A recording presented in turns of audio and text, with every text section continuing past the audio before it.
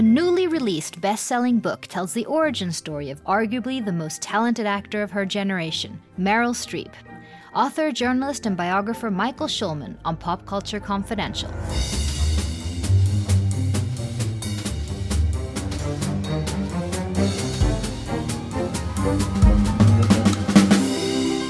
Hi, I'm Christina Yerling-Biro. Thanks for listening. She has 19 Oscar nominations and 3 wins for movies such as Kramer vs. Kramer, Sophie's Choice, The Devil Wears Prada, The Iron Lady, just to name a few of Meryl Streep's truly iconic performances. Journalist Michael Schulman's new and very interesting book, Her Again, is on this month's Vanity Fair cover and is already a New York Times bestseller. It tells the origin story of Meryl Streep, a personal look into the early years that shaped her into the icon she is today. From her school years, where Streep was already burning with willpower and ambition, until she wins her first Oscar for the seminal film Kramer vs. Kramer. Her passionate but so tragic love story with the Godfather Dog Day Afternoon actor John Cazale, and also about her Hollywood breakthrough and first Oscar win for Kramer vs. Kramer, where she played Joanna, a woman who leaves her marriage, husband, and young son for over a year and returns to a bitter custody battle. Putting it mildly, the co-stars Streep and Dustin Hoffman did not get along. Hoffman taking his method acting to such extremes that he even taunted Streep for the real-life recent death of her love, Cazale. Michael Schulman, a writer at The New Yorker, conducted over 80 interviews for Her Again. He talked to Streep's friends and colleagues, researched articles, letters, and speeches. And talking about speeches, Meryl's Oscar and other acceptance speeches have always been amazing, and of course served as the inspiration for the title of Mr. Schulman's book, Her Again. Oh, my God. Oh, come on. Oh. All right. Thank you so much. Thank you. When they called my name, I had this feeling I could hear half of America going, oh, no. Oh, come on, why? Her. Again, you know? But whatever. Mr. Schulman, thank you so much for joining me.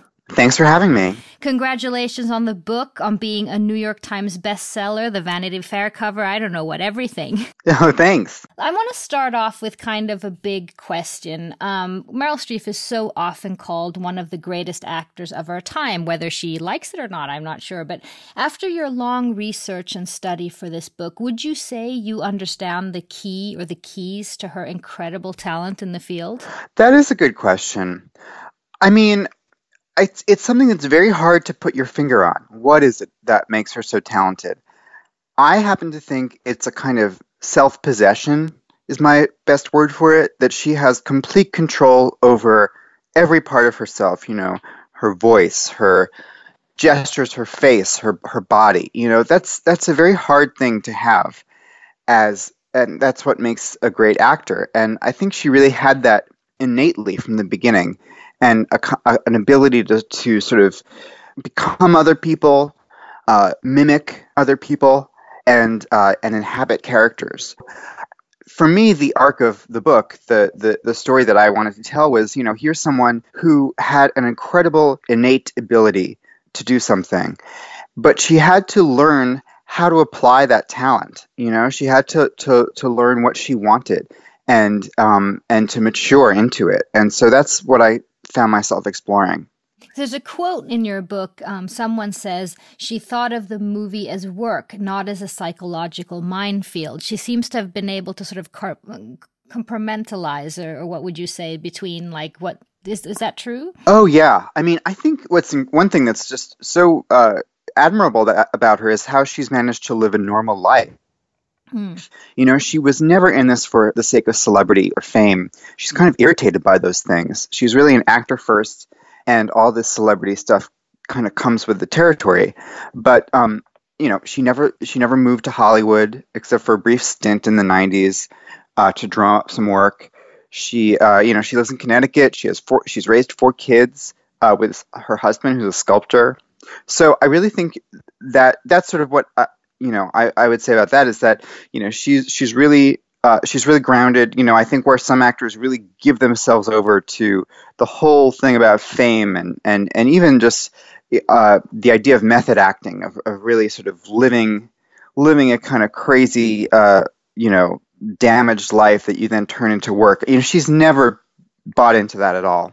Right. We're going to get back to a little of what her experiences with Dustin Hoffman and other psychological minefields. But there's another quote about acting I really liked where she said, well, she herself said, women are better at acting than men. What did she mean by that? Or what does she mean by that? Yeah, that's so interesting. She said that in a commencement speech a couple of years ago at Barnard College. And I think what she means is that from her perspective, I'm not a woman, so I can't attest to this, but I think what she means is that there's a kind of... I will help you. No, I'm just kidding.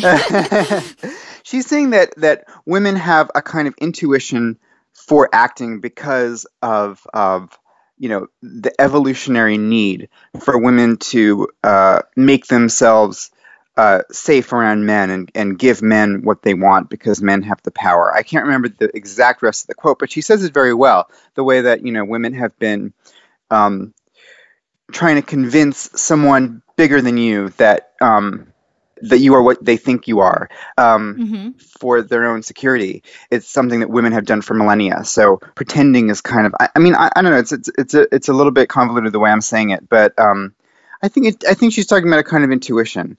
And I think what's interesting about the men of that era of acting in the 70s, there was a real macho-ness to their acting, to the kind of method acting.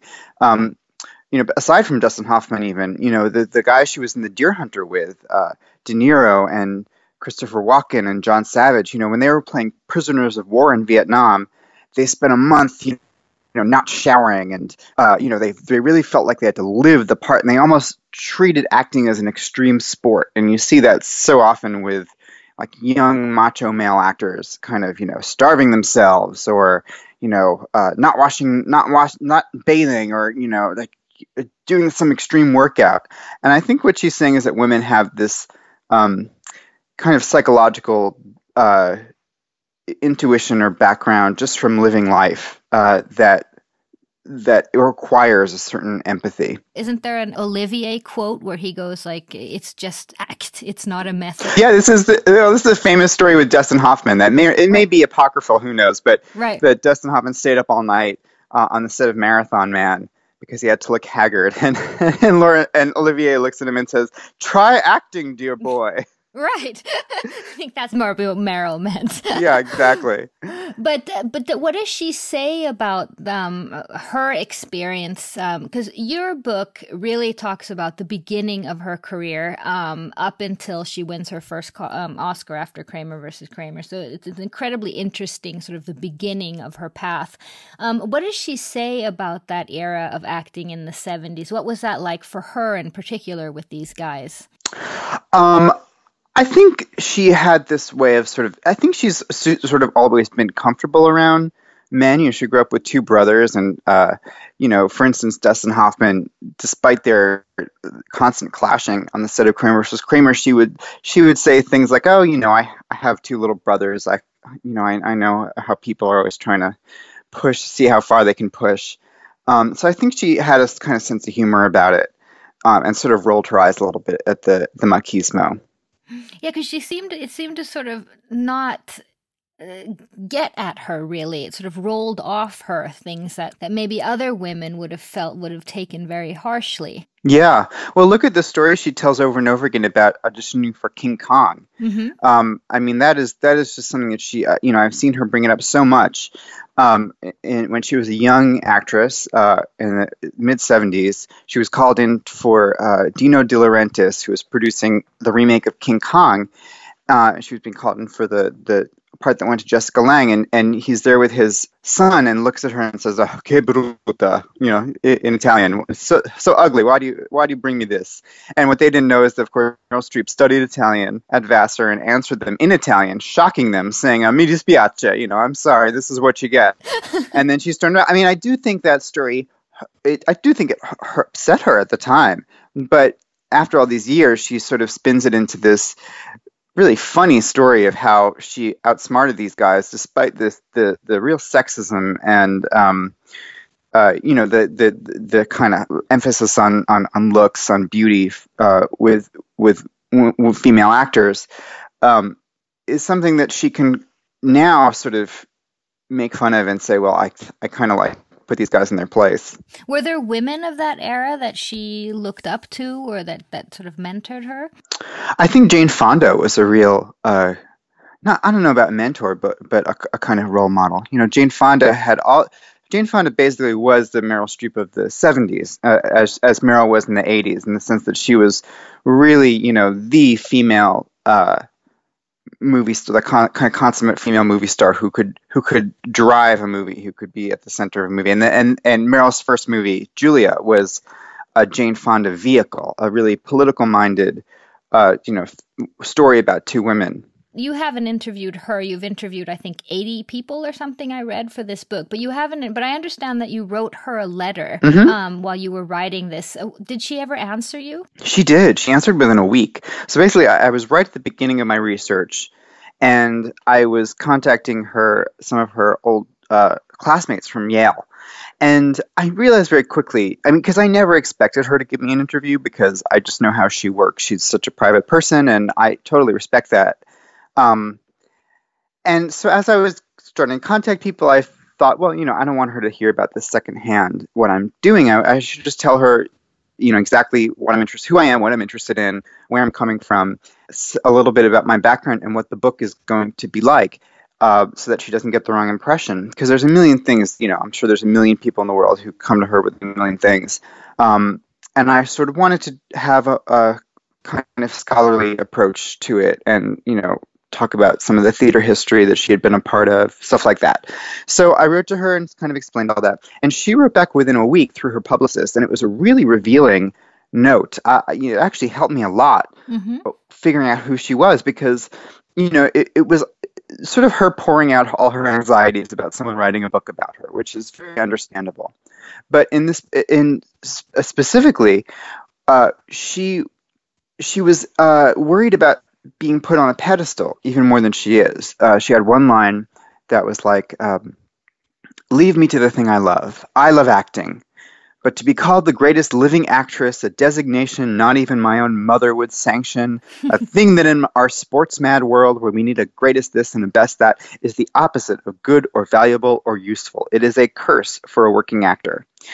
And what was funny about that is, at the time I was researching her early life, and I was seeing how, at Yale Drama School, for instance, she had risen to the top of the pack among her classmates, to the point where it actually really isolated her, because she was getting put in every single play. And she's always been the best, is what you're getting. Yeah, getting. It's like this. And then in high school even, she really wanted to be this popular girl and cheerleader, and she was elected homecoming queen her senior year, which was kind of like being named best actress of her high school.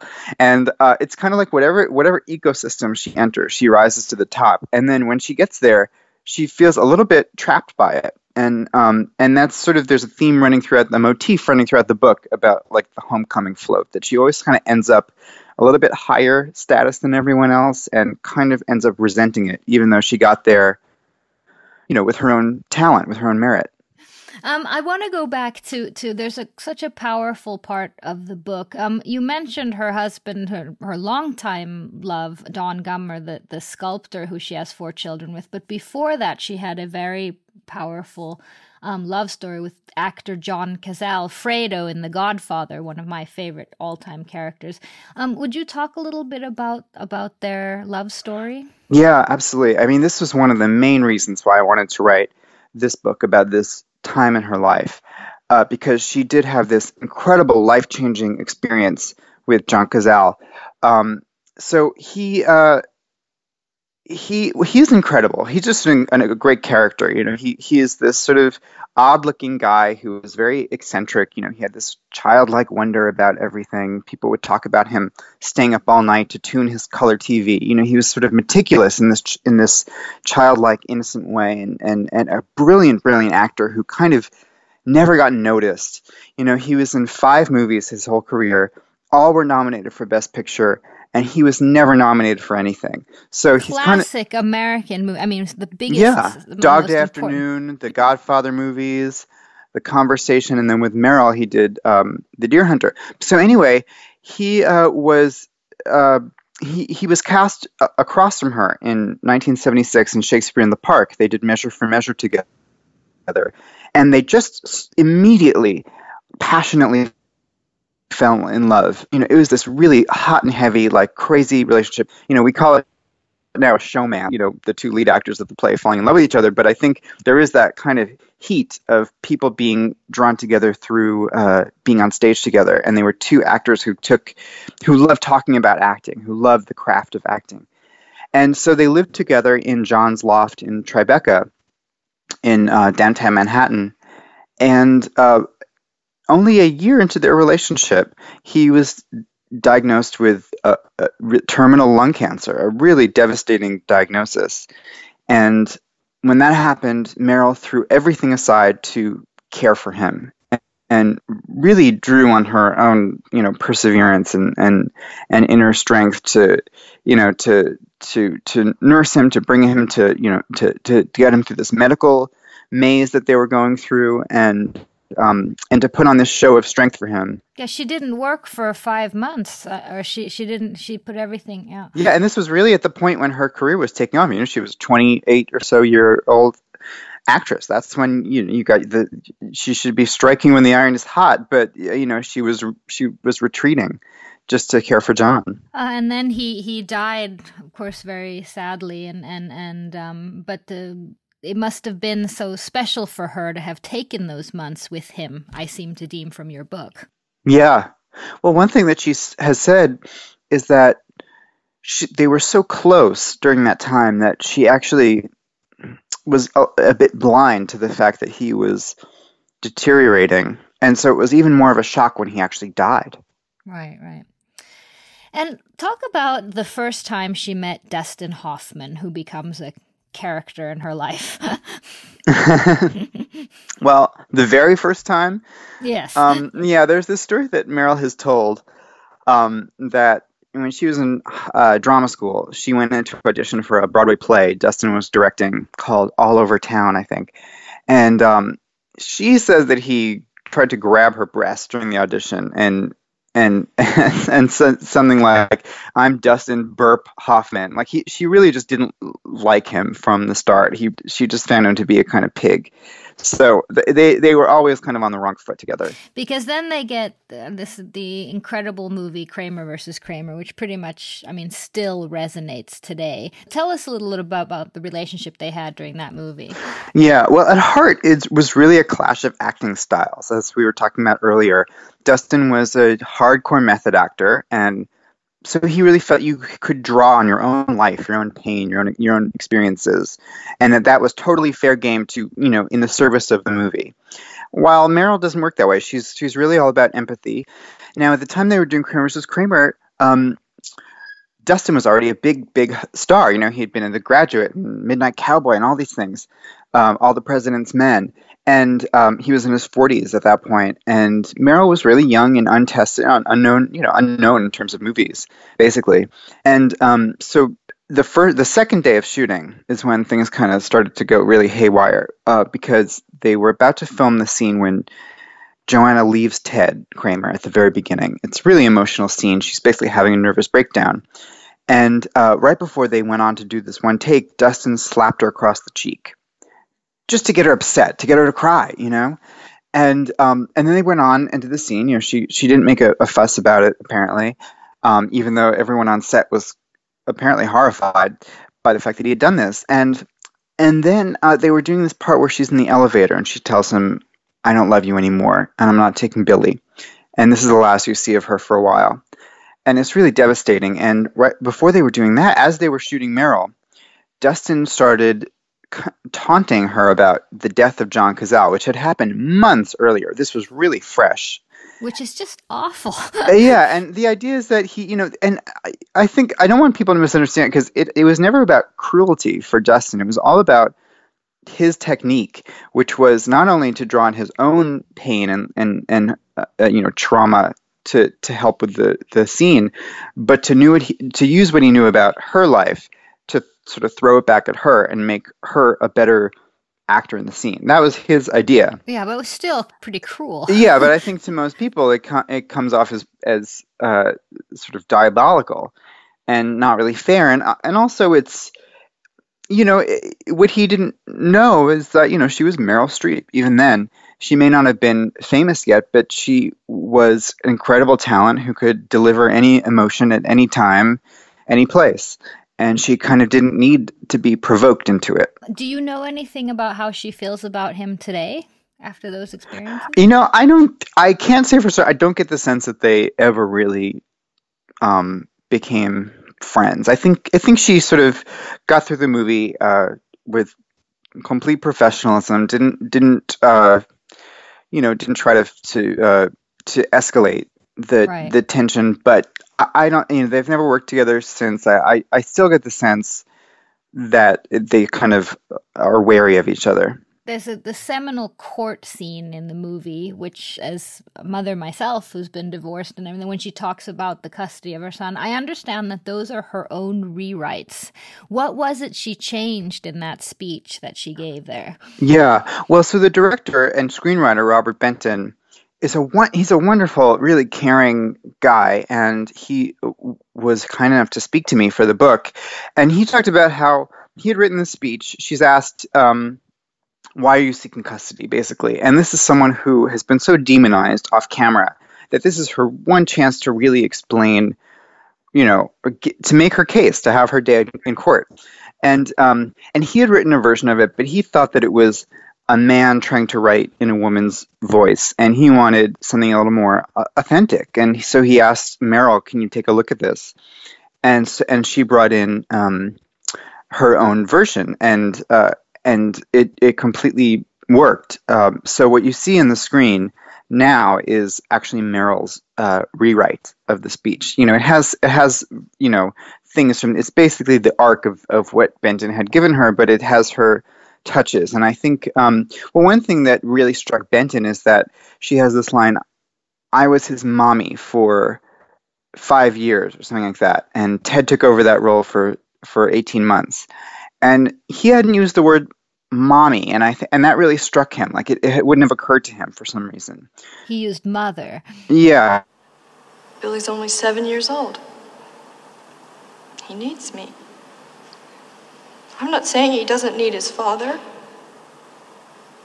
but I really believe he needs me more. I was his mommy for 5.5 years. And Ted took over that role for 18 months.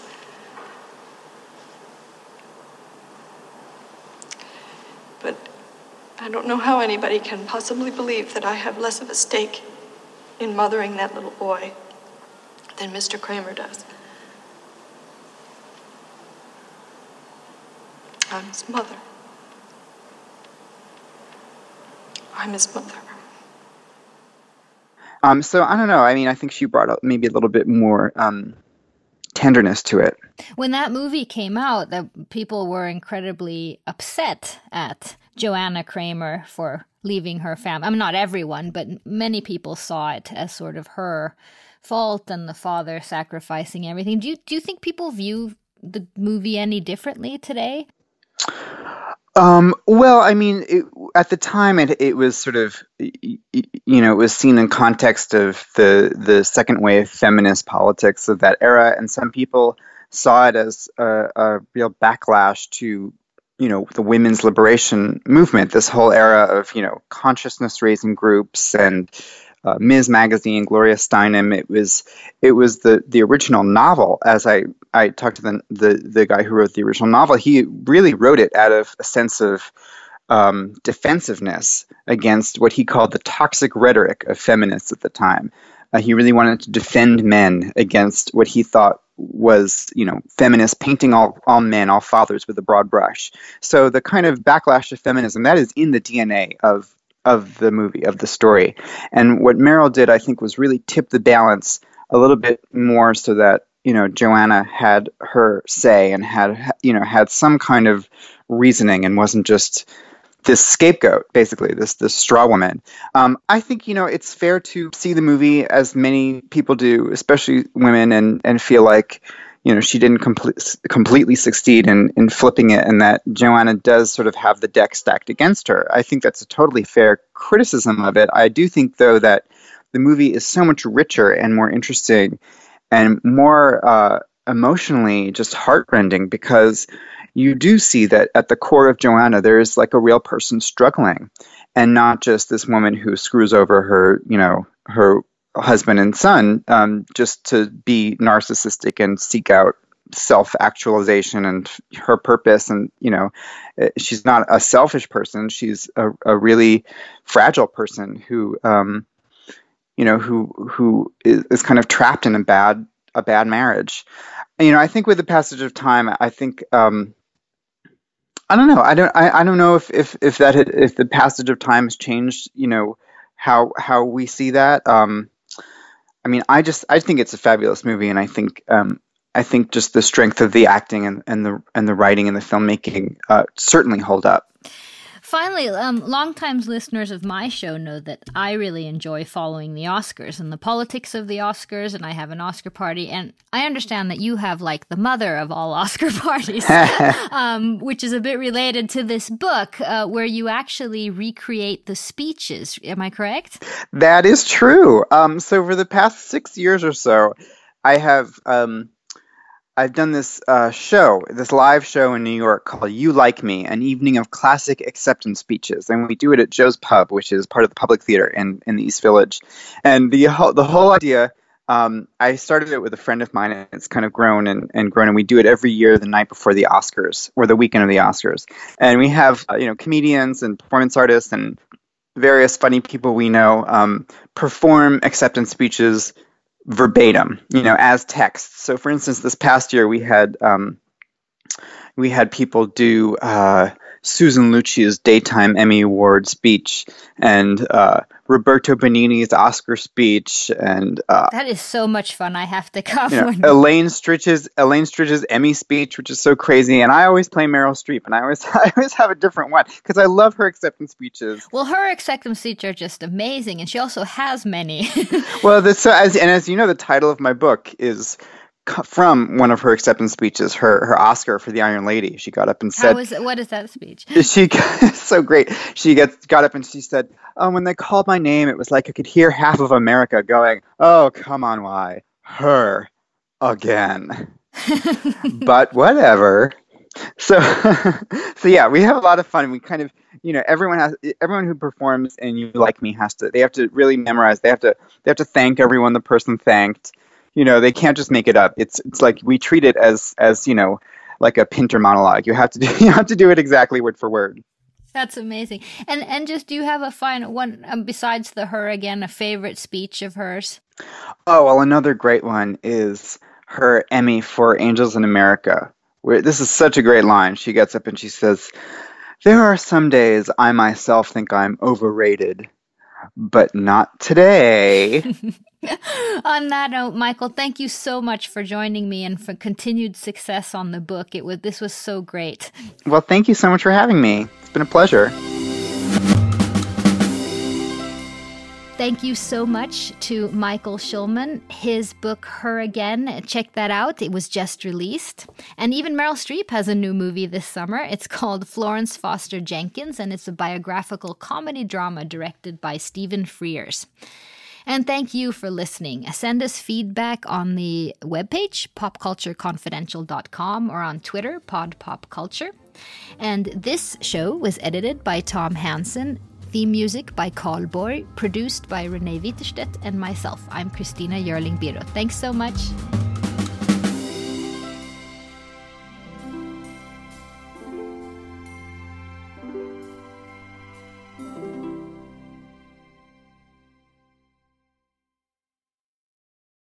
Are you tired of seeing your teen or young adult struggle on a path that clearly isn't the right fit? Is your teenager confused about which direction to take after high school? The future of work is changing rapidly, and our kids need to know all of the options available after high school so they're empowered to make the choice that is best for them.